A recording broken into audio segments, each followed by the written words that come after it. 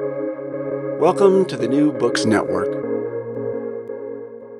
Hi, welcome back to the New Books Network. My name is Adam Bobek, and I'm a PhD candidate in cultural anthropology at the University of Leipzig. It is my great honor today to be speaking with Dr. Hassan Abbas about his new book, The Prophet's Heir, The Life of Ali ibn Abi Talib. Dr. Hassan Abbas is Distinguished Professor of International Relations at the National Defense University. He is also the author of such books as The Taliban Revival and Pakistan's Drift into Extremism. Today we'll be discussing The Prophet's Heir, published in 2021 with Yale University Press. Professor Abbas, welcome to the show. Thank you so much. Honored to be with you. Could you tell us a little bit about why you decided to write a biography about Imam Ali? There are a variety of reasons and the variety of inspirations, I should say. One, first and foremost, I have always been in awe of the personality of Ali ibn Abi Talib. His writings, his speeches through Nahj al-Balagha, his words of wisdom have always been a source of inspiration. But in this case, I think the primary inspiration was slightly different, which was linked to my work as a political scientist, as a security studies scholar. And I have been doing a lot of work on extremist groups, on terrorism, and having worked on those issues in South Asia and in Middle East, I was very clear for some time now that the religious extremism that is posing this huge challenge globally is linked first and within the Islamic context, linked first and foremost to the sectarian tensions and tussles and bigotry within Islam. The Al-Qaedas and the Daesh and the Talibans of the world first and foremost have issues internally within Muslims. And within that context, I was clear that this is the sectarian hatred and sectarian bigotry in which all sides are involved in some shape or form, but some more than the other, especially in one case that we know the Daesh and Al-Qaeda. These are the organizations which have been first and foremost anti-Shia, anti-Sufi, anti-progressive attitudes even within the Sunnis. So I thought I'd write a book on sectarianism maybe. But that led, I saw so many excellent works on that. And ultimately, I realized all of our contemporary understanding of the issue is linked to geopolitics. It is linked to modern day states and their interests, and maybe not as much about religion. I wanted to probe this, and I thought there's no better way but to go to the early part of Islamic history. And then the tragedy kind of became more apparent to me that a personality like Ali ibn Abi Talib, who was a bridge builder, who brought people together, who was somebody who was the real successor of the Prophet in a spiritual sense, is someone who has been projected by various Muslim groups as a point from where discord starts. And it is just so tragic because that's not the case.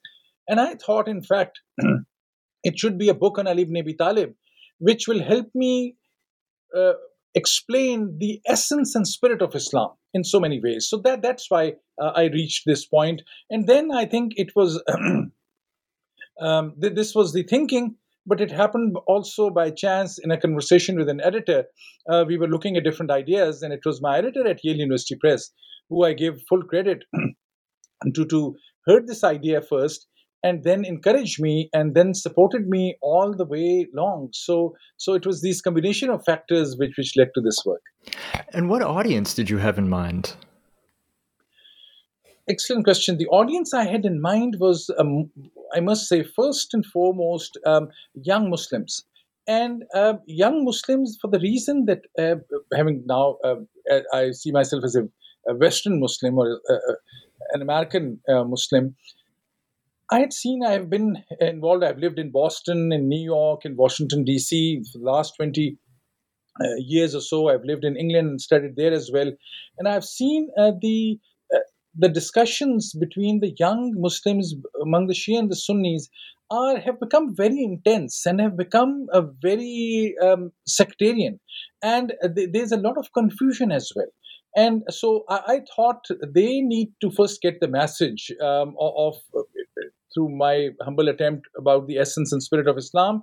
Then, secondly, it's the Western audience, which is because of, if I may say that, war on terror, and because of all the global tensions and conflict in the last 2 to 3 decades, they have started looking at Islam in a very negative light. When we hear about Islamophobia, not, of course, none of the Muslims would ever justify it, but we understand because if all the big projections are coming from the extremist organizations, and then the Muslim world, as soon as you glance at the leadership, you see in most cases authoritarian leadership, you see the human rights violations, you see internal conflict, and you get a certain image, which is a very unfair and unfortunate image, and which is not deep rooted in a historical sense.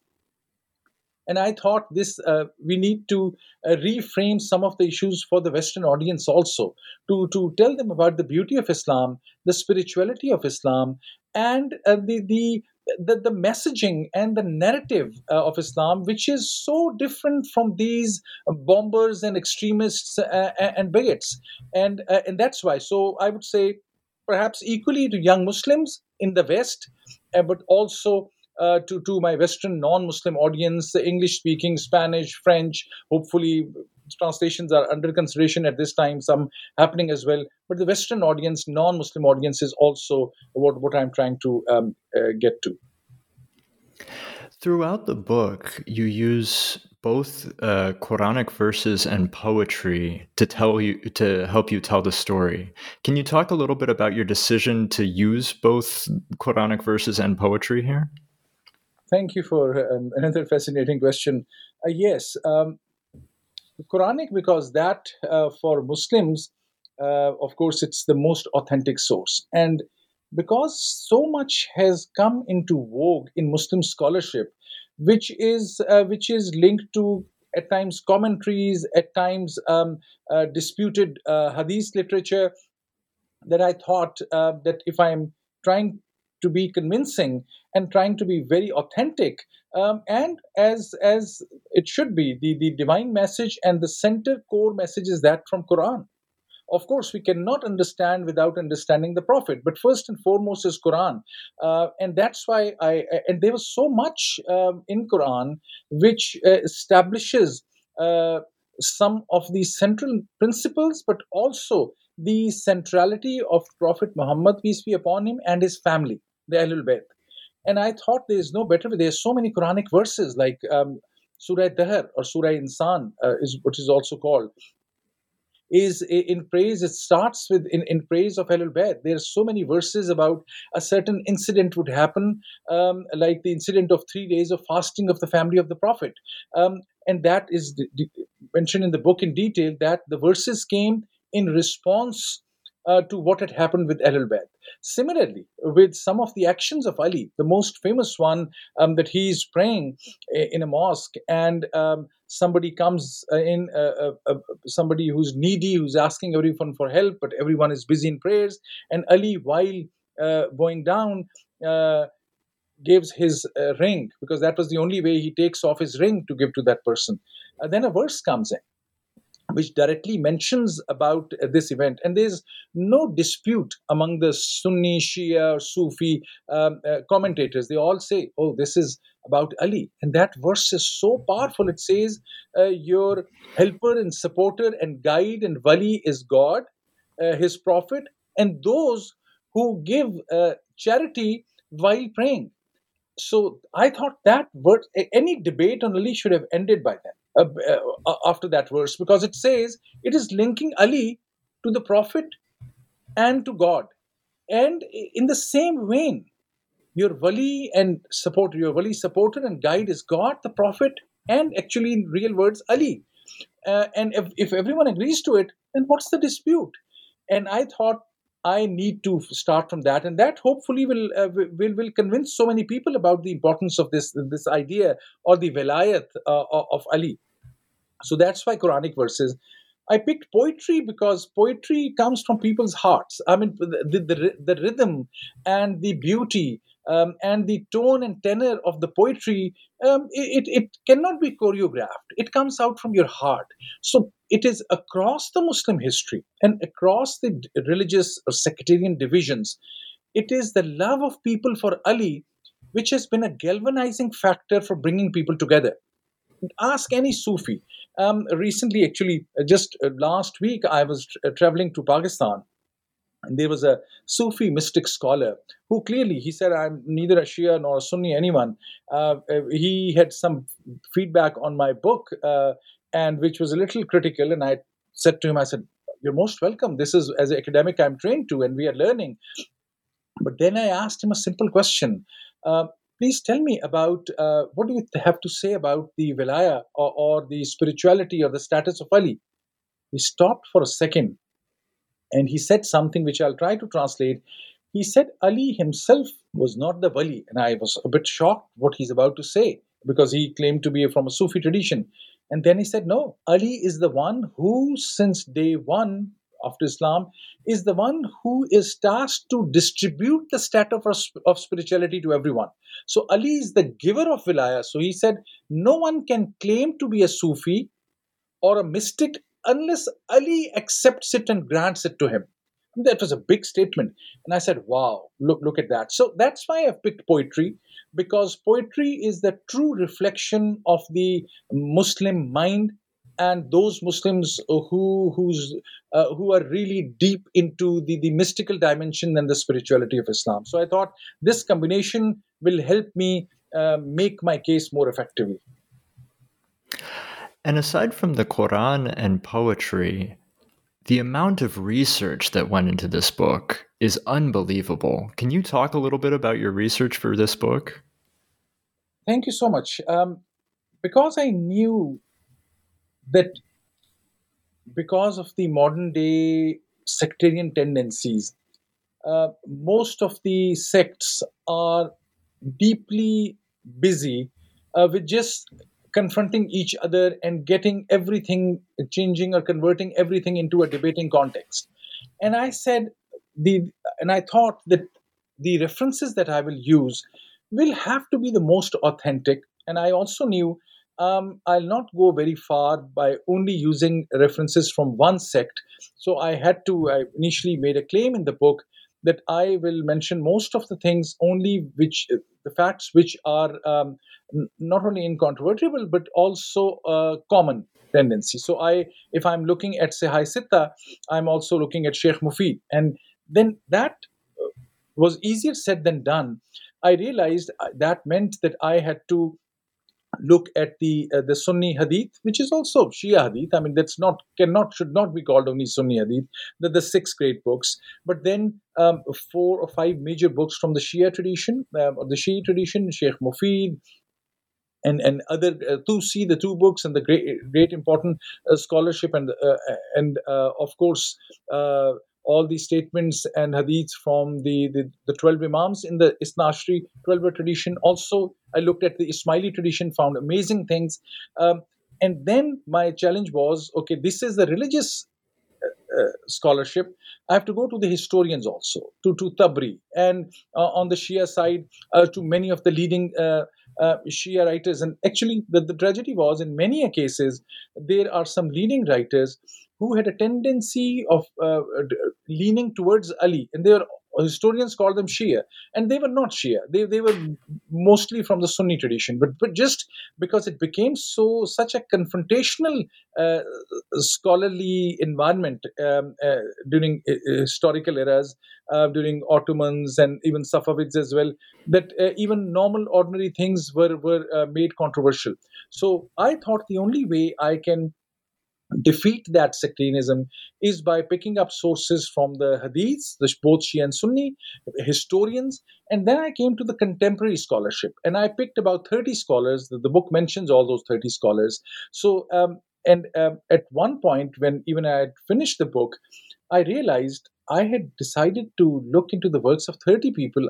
Maybe I've read many of those or glanced through all, but I'm quoting only about 15 of those. And I said, no, when I'm saying I benefited from these 30, I went back, set aside my manuscript, read new works, And unless and until I realize that I'm reflecting the opinions of almost all those in some shape or form, I thought my narrative will not be completed. So, and in many cases, what happened was that I would be COVID era helped me a lot, I must say, because that allowed me. I mean, it's tragic as it is because so many people lost so many family members. It has been a tragedy which is still unraveling, but it allowed some scholars like me and you and others to actually sit at home, and rather than traveling and teaching, we are teaching also. It's the same screen you are teaching in front of. So that helped me understand why my effort in the previous 3 years, 2017 to 2020, were I was very slow. I was reading a lot, was not able to write. These 2 years, 20, mostly the whole of 2020, and allowed me to sit and read those works, and many days would go by without me writing anything, or maybe one paragraph in 3 days, because I would look at a new book, and that I would found it so intriguing and so much with new materials that I thought I need to read the whole book, and then maybe two instances come out of it, and I wanted to build that story, and I hope I'm able to build that story because many people, my children, I think, aside from the research work that I did, was another critique was from my immediate family. I have three. I'm blessed with three daughters, all grown up now, but they were during COVID. They were at home as well with my wife, and it was good to have four women actually look at everything because they were constantly asking me from most biographies, why is Fatima missing? And I realized, for instance, Bibi Fatima binte Asad, the mother of Ali, and she was such an important personality because not only she was Ali's mother, she's the one who groomed the Prophet grew up in the hands of Fatima binte Asad, Ali's mother. And when I started looking at materials about her, I couldn't find anything. Then I found a PhD dissertation on Fatima Binte Asad, which is, I think, available on the web, which is referenced in the book as well. I looked at two or three other books, and I built that story. I owe not many of those things of other women personalities as well in the book to my family, who were this constant critics at dinner table. So every dinner time was a conversation on that. So it is a combination of hopefully this scholarship that is produced, and also a discussion among young Muslims who were talking to their other friends. And last but not the least, the research also included conversations with Muslims, both Shia and Sunnis. I would write a chapter and then invite two or three of friends from one sect at times together as well. I would test my theories. And I have many interesting stories, which, if there's time, I can share of how kind of a strong feedback I would get.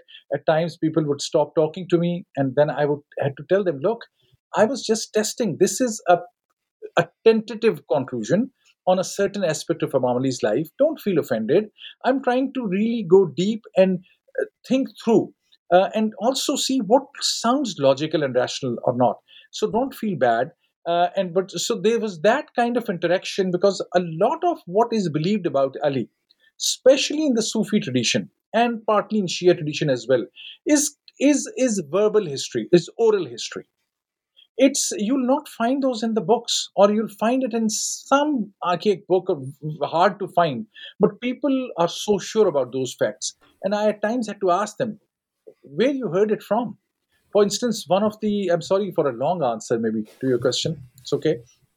There's one story which I've mentioned earlier in the book by a Pakistani scholar called Masnavi Maula Ali, treatise in the praise of Ali. He was a Sunni scholar, um, and he wrote it in the shape of a poetry. The whole book about Ali is in the form or the shape of a poetry, um, and it's a poetic discourse. And I found a story, a very story that stunned me and surprised me because not that I claimed that I knew everything about Ali, but the story was so powerful and I had never heard it before.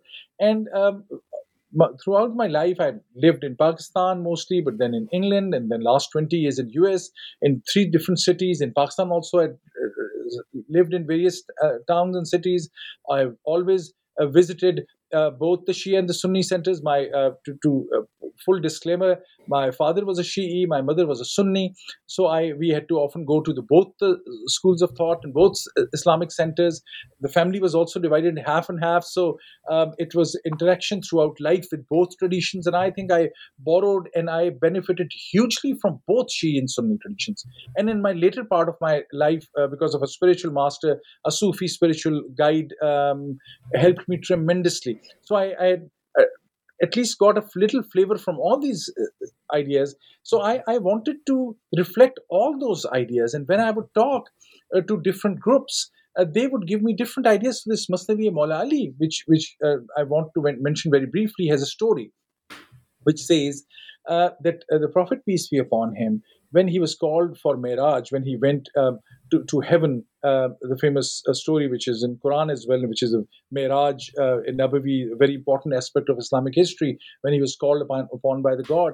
And so this book, Mastavi Maula Ali, says that when the Prophet went in front of the God gave him a gift at the end of this meeting, a face-to-face meeting in a sense, which even according to Quran, it's a beautiful way the Quran talks about this, how close were Prophet and God.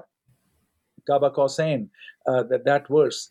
And when God says to the Prophet, this is a gift to you, and it is called in Urdu or Farsi, it is called Kharkai Fakar, which I've translated as a cloak of spirituality, or a cloak of spiritual excellence. So the Prophet brings it back. According to the tradition in this book, the Prophet calls his four friends without naming them. The book is not mentioning the four names except one, Ali's name. We know Ali was among the four, but we don't know who the other three were. And the Prophet says, I'm going to transfer this Kharkai Fakar, or cloak of spirituality, to one of you. But there's a test that you have to go through. Tell me, if I give this very powerful thing to you, what are you going to do with it? How will you use this great power and spirituality? So the first person says, the first companion says, I will use it for charity. I will give a lot of charity. The second person says, I'm going to go and win over more lands or acquire more lands for the Muslims. The third one says, I am going to proselytize. I'm going to go across the world taking the message of Islam and converting people, or introducing the beautiful message of Islam. Then comes the turn of Ali. And Prophet says, what are you going to do? And I'm now short of words, but what I remember is Imam Ali said, I'm going to he said, I'm going to hide people's mistakes. I'm going to, in a sense, cover up. Or indirectly saying, I'm not going to expose people's mistakes. I'm going to help them cover those, or I'm going to ignore. And the Prophet said, yes, Ali, that's the answer I was looking for. The cloak of spirituality is given to you. I have mentioned this story to so many audiences, both in Shia and Sunni, and they all mostly get stunned, especially Shias, because Shias have not heard about it, and in most cases. And when I read it in that book, I started researching what is the source. Why, in all my with having connection with both the Shia and Sunni tradition, why I have not heard this before. And I realized, because when I went to the writer, God bless his soul, Mr. Fazli Haq, was already had expired, but I knew his son very well. I talked to him and others, and then I ultimately found a Sufi scholar in New York, actually, Mr. Saklan, who I asked. I said, I know, Sayyid, you are a spiritual master. You talk about, you love Imam Ali. He's from a Ahl Sunnah Sunni tradition. I said, have you heard of this? He said, of course. We use it in all our speeches in the Sufi tradition. And I realized neither the Sunnis nor the Shias have heard it often, because of their own reasons, which I'll not go into those details. But I said, because the message is so powerful, we often focus so much on other aspects. This human-to-human relationship, this helping other people, or giving them a chance. I mean, I read this statement of the reason in so many different ways. Ali was just saying, I'm not going to do the backbiting. I'm not going to expose people's faults. I'm not going to kind of pick on people's mistakes and then misuse and manipulate those. I'm going to help them get another chance. I'm not going to give a bad name to my friends and people. I mean, there's so many words in which we can explain. And I said, this is a trait which is so important and which is unfortunately so widespread. And maybe no one wants to acknowledge that how central is this small, simple message that in the God's eyes or in the prophet's eyes, that's the most important thing. So those kind of stories I also was able to add. And so this research of this, the oral history, talking to people also played a very important role. So before we get directly into the biographical details of Imam Ali's life, could you, and you do this so beautifully in the book, could you talk about the world that Imam Ali was born into? Sure. I mean, he was, in a spiritual sense, this is the most privileged setting, with his parents, Abu Talib and Fatima bint Asad, at that moment of Ali's coming in this life, linked to the Prophet. They were the ones who were taking care of the Prophet. The Prophet, Muhammad, peace be upon him, at that time had not announced his prophethood. That was still about 10 years away. But that's a time when in the ordinary society there's this entrenched tribalism. There is deep-rooted political controversies. There's infighting. There is Arab. It was a thriving trade center, and Kaaba was also the black cube that we see as the center of Islamic pilgrimage, and Mecca was there, and people coming from everywhere. But also this place was kind of cut off from the rest of the world at that time. So, but there was this huge gap also, or this need for a spiritual awakening, which was also taking root. Because of the internal battles, crime, violence, there was this chaos, a confusion was confounded, I would say, which had also pushed people to their edges. And in that environment, the world was getting ready, or this region was getting ready for the final prophet, and the message was well known among the very very knowledgeable. For instance, we read about Salman al Farsi, or now called Salman al Muhammadi, also in Iraq, because he's buried there. Was now traveling from across the world through priests. He was getting the spiritual message through the Christian priests at that time, who were giving him this lesson that yes, we know that a prophet is to come. And because the spirituality in those churches was also very strong, but the message that everyone knew in the Jewish tradition as well. So it was that environment, an environment which is pregnant with hope, but also very divisive, very tainted at its core as well. So that's the environment, and where when Ali comes in, he actually is, as I tell the story in the book, and which is a very based on authentic Muslim tradition from all sides, is that Ali was born in Kaaba, and that's whether you look at the poetry of belonging to any group, it's so much of an accepted fact that Ali was born in Kaaba, which is in itself a huge distinction. But when Ali comes out, he opens his eyes in front of the, or in the hands of the Prophet. So the world he comes in is very divisive, very broken, very truncated, but also he had the greatest privilege to be in the hands of the Prophet, and then he's groomed by the Prophet. We read this tradition in Islamic history of Prophet even much before that he announces his prophethood, or Gabriel visits him. Even before that, he used to walk up the mountain of the cave of Hira, and when it was not alone that he would go, the Prophet, one few people know that actually who had shown the Prophet the light, who had shown the Prophet the way to that cave, his grandfather Abdul Muttalib. That was, I had to do on this one small point a lot of research, that it was the spirituality was in the family. whether it was Abdul Muttalib or Abu Talib or Abdullah, they were all very, very gifted people because the final prophet had to come in this family. So Abdul Muttalib used to go for his kind of spiritual isolation, at times prayers. He had shown that to the prophet. When the prophet Muhammad used to go up, he would take his wife Khadija and the small child Ali. So Ali used to go with him. So the world that Ali came into was so powerful in a spiritual sense. And that's why later on Ali had said in his discourse that he said, I know the context and timing and reference of every verse that came to the prophet, because he was always with the prophet. He was his right hand man, he was his assistant, he was his in a sense, when I say closest friend, people get a little jittery and thinks, okay, no, Abu Bakr was the best friend. Abu Bakr was also a very good friend. It's not always to say when so Ali was more of the right hand man, the assistant, the heir.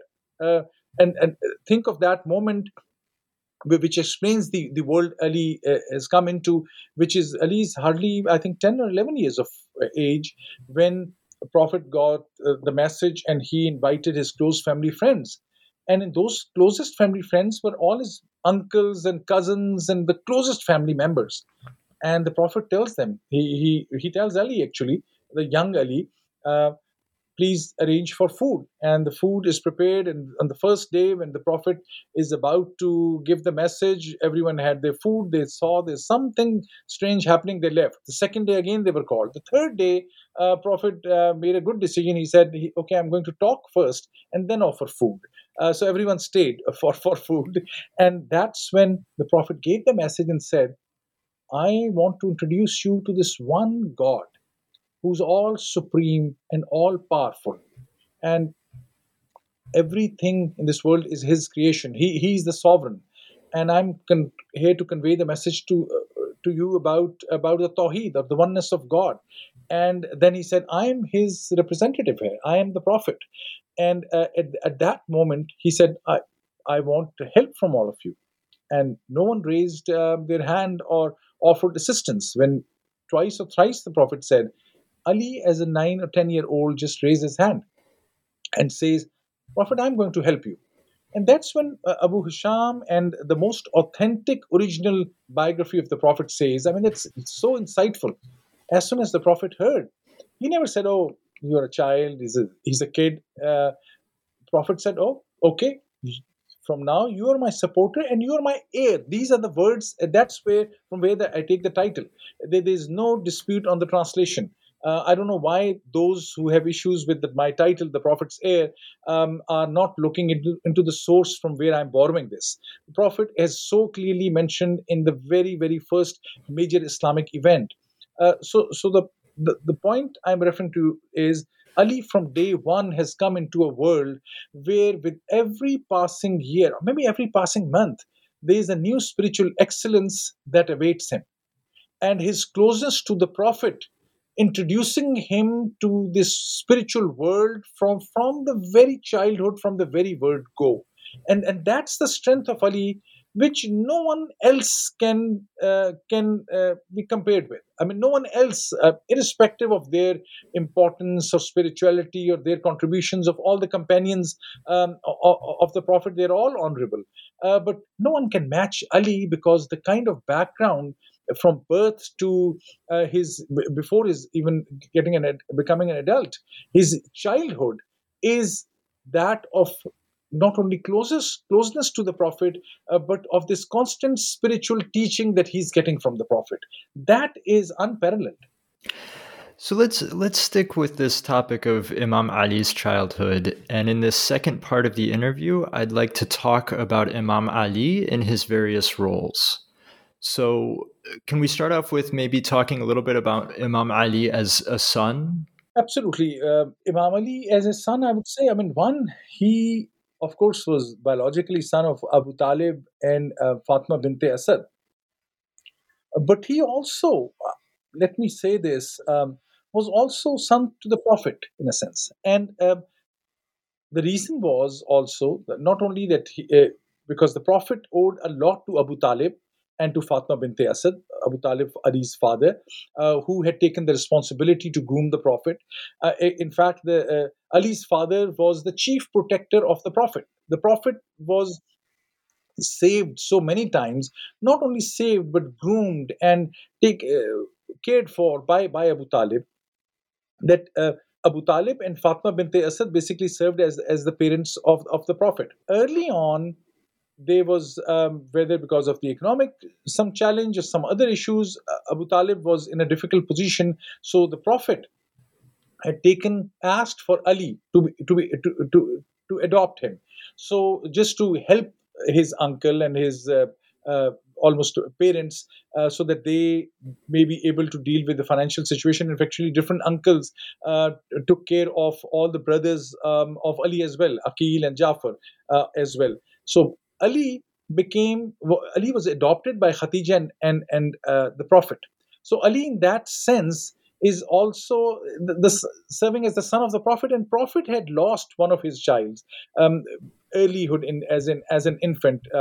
Khadija had lost a baby, and she was, of course, that was not easy for her, and that was also the moment that Prophet committed to Abu Talib that he would help him by taking care of Ali. So Ali became, in that sense, the offspring of the, or the son of the Prophet. So he performed both the roles in an extraordinary fashion. Standing by the Prophet for a variety of reasons, he as his successor and heir as well, but also in his role as as a son, I would say. This is not how most Muslims would explain this relationship. I'm fully aware of this, but that's something to think about, because that's how Ali was groomed in that household, and he. This is how he looked at Khadija. This is also the way he looked at Fatma bint Asad, and the Prophet. Just to for comparison purposes, for Prophet, Fatma bint Asad was an extremely important lady. The day she died, the Prophet was there. He gave his own shirt to be used in her the cloth in which she was buried, Fatma bint Asad. So Ali had seen how people around him, including the Prophet, especially the Prophet, I should say, were dealing with their elders. So Ali lived up to that teaching in the best way possible. And you also mentioned his brothers. Could we talk about Imam Ali as a brother? Absolutely, especially the two brothers. Actually, both were very accomplished, and both played a very important role in Islamic history. Uh, Jafar and Aqil, and especially Jafar is called Jafar at-Tayyar. He died in a very important battle, and the Prophet said that he is a martyr, and he's Prophet had said, I see him flying. In fact, with two angels. That's how his name, if I remember correctly, that's why he was called Jafar at-Tayyar, Jafar who's flying. Um, Ali was very upright as well. The one event that is coming into my mind, that one of the brothers, not Jafar, Aqil, came to Ali. Aqil was in some financial distress, and Aqil came to Ali when Ali was the caliph, as the fourth caliph of Islam, and in his early days. And Aqil comes to Ali and says that, look, I am going through a financial difficult situation. I want you to help me through the treasury. And you are the caliph. You have all the money in your hands. I need it.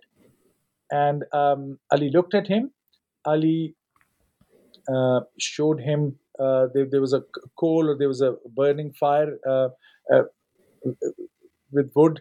Ali showed him, and he said, "Should I push you in it?" He said, "What do you mean? Why you want to push me into the fire?" Ali said, "That's what you want to happen to me. You are asking me to take money from the treasury, which is owned by the people or by the state. You want me to be corrupt and give this to you?" And he totally declined him. In fact, Akil was very much annoyed from him, but for some time, and went to the other camp, in Muawiyah's camp, according to some tradition as well, for a short while. But then, when Muawiyah, the governor in Damascus, tried to manipulate the situation, Akil could read the situation and came back. The point I'm making, Ali was very true to his principles. Ali would go, and at that time also, what Ali said to Akil was, well, I cannot give you anyone else's share, but here is my share as a citizen, uh, because Ali had made a new policy, or he had reverted to the old policy of the Prophet. And also, I think history tells us of the first caliph, that every single penny, or whatever the currency, the gold or silver that was in the ownership of the state or the caliph, was distributed equally among everyone. The policy had changed at the time of, somewhat towards the end of the second caliph's time and the third caliph, that those who had joined Islam early on were given privilege, or some special tribes, especially Banu Umayyah, or Umayyads, were giving more privileges. But Ali had reverted to the policy that everyone will receive equal share. That's why Ali said to Aqil, look, I cannot give you anything from the treasury. However, I can give you my own share. And he gave his own personal share to his brothers. So Ali was, yes, as a brother, Ali was cognizant of his responsibilities, but he would not violate law for anyone, or he would not violate his principles for everyone. He was a brother to every Muslim in that sense also. That's what comes to my mind at this point. And how about Imam Ali as a husband? Oh, that's I think in so many ways the most important aspect. I mean, he had the privilege of being the husband first and foremost of Bibi Fatima Zahra, the daughter of the Prophet, and that's such an important and central relationship. We know that Bibi Fatima Zahra is the lady of the heaven, or she's the lady who's the in Islam, according to Islamic tradition and Hadith, she is the leader of women in heaven, and her sons Hassan and Hussein are the leaders of men, or young men. Everyone will be young in heaven. So basically, leader of every man in heaven. So this family is so special. The Ahlul Bayt, the five, and Fatima is at the core of it. And Fatima is also this famous this prayer Hadith Kisa, which is also referenced through Quran, mentioned in Quran in detail. But then there's a prayer, and a special event where the status of the Ahlul Bayt, the five, are really elevated. And when this actually Hadith Qudsi as well, where Hadith Qudsi means saying a divine messaging, but it is coming from the prophets, from the prophet, but it's not part of the Quran per se. And that was when the whole five family members, including the prophet, were introduced. They were introduced through Fatima. When somebody asked who is in this group under the cloak, Hadith Kisa, the cloak of Kisa, it is said it is Fatima, her father, her husband, her sons. There's more to Fatima than I think what we know of. There's this mystery and legend and secrecy as well, of in a positive sense, that's so important. Ali, I think that was Ali's greatest privilege. In fact, it is said if there was no Ali, there would have been no one who could have been equal to Fatima in a sense of becoming her life partner. So. And Ali's love for his family, especially for Fatima, I think was one of the key points of early Islamic history. Whether it was about bonding, whether it is about sacrifice, whether it is about standing up for the Prophet, whether it is about giving everything for the cause of Islam. It was that beautiful combination of Ali and Fatima. Ali was not only totally dedicated to Fatima, but Ali, I think, was drawing a huge support from Fatima. Without Fatima's support, in many cases, her advice and guidance as well.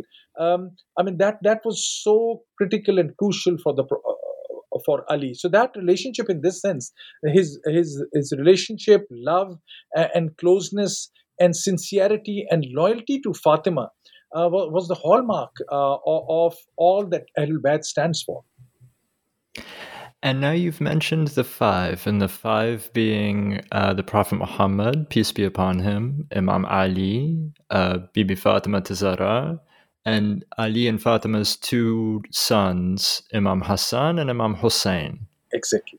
Thank you. And so now would be, I think, the ideal time to speak a little bit about Imam Ali as a father. True. That too is not only so important, but also reminds us of the great tragedy of Islam in Karbala as well. What Imam Hassan and Imam Hussein had done, actually, they both apparently um, responded to the challenges in a slightly different way. And I'm only mentioning it because it was all linked to the training and the guidance and patronship of Ali.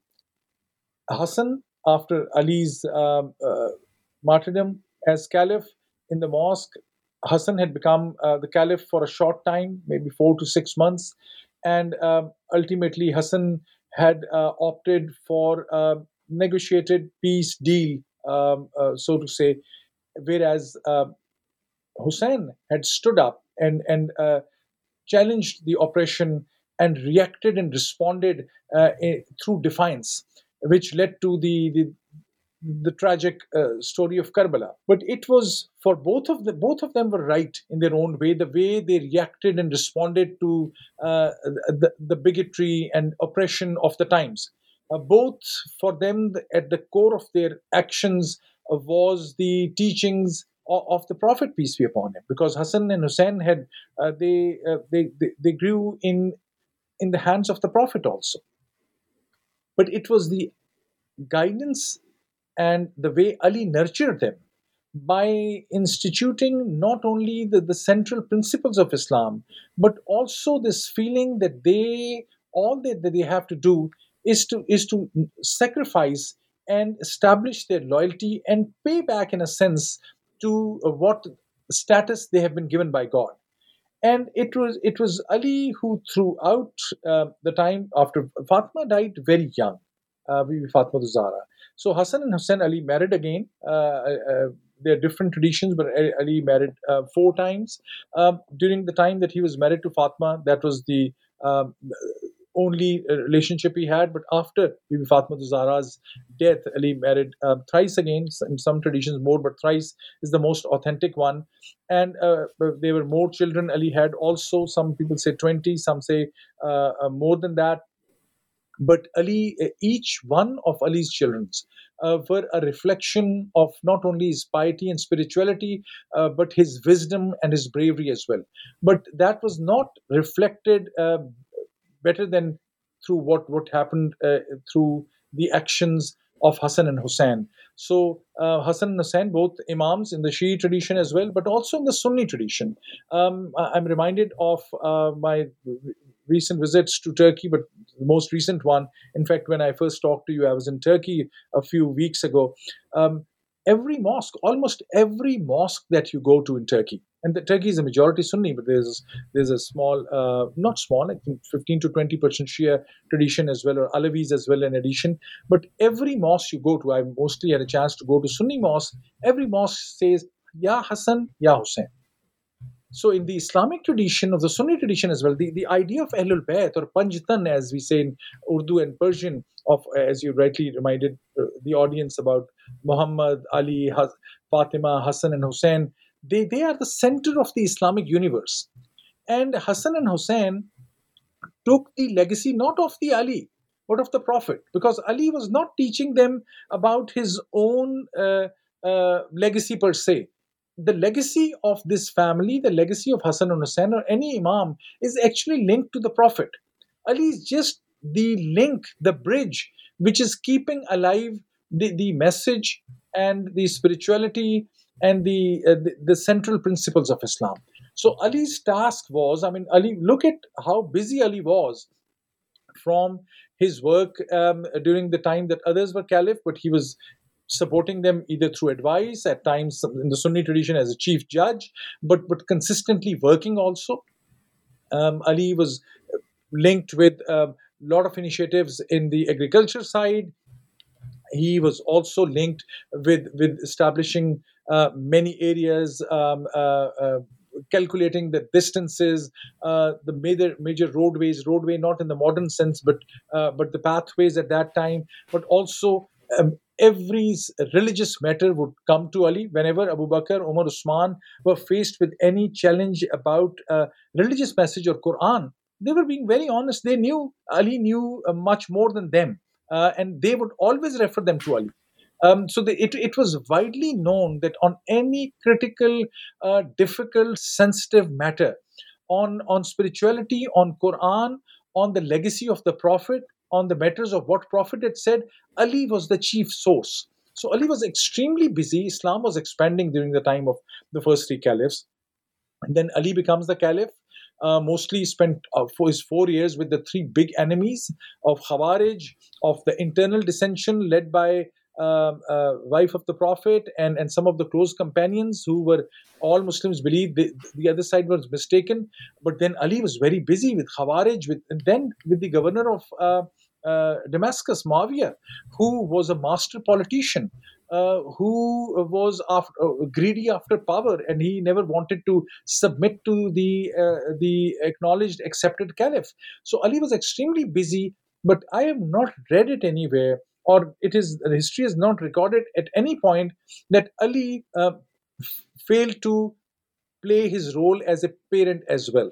I mean, in the midst of all these roles, as caliph, as somebody who's fighting opposition, as acting as a chief judge, going through very difficult times. Ali, during the first three caliphs, also had to go some tough times as well, politically, both and also in a social sense.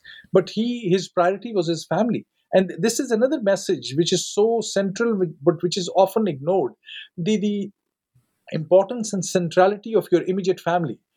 If you are very pious and if you are a great leader or whatsoever, but if you are failing when it comes to your immediate family, that's a failing that is not acceptable. That's the message that comes out of Ali. You cannot compromise or give up or sacrifice one important responsibility for the sake of other. And that's what Ali proved. That was reflected through when we saw Hassan and Hussein. I mean, Hussein's contribution and legacy.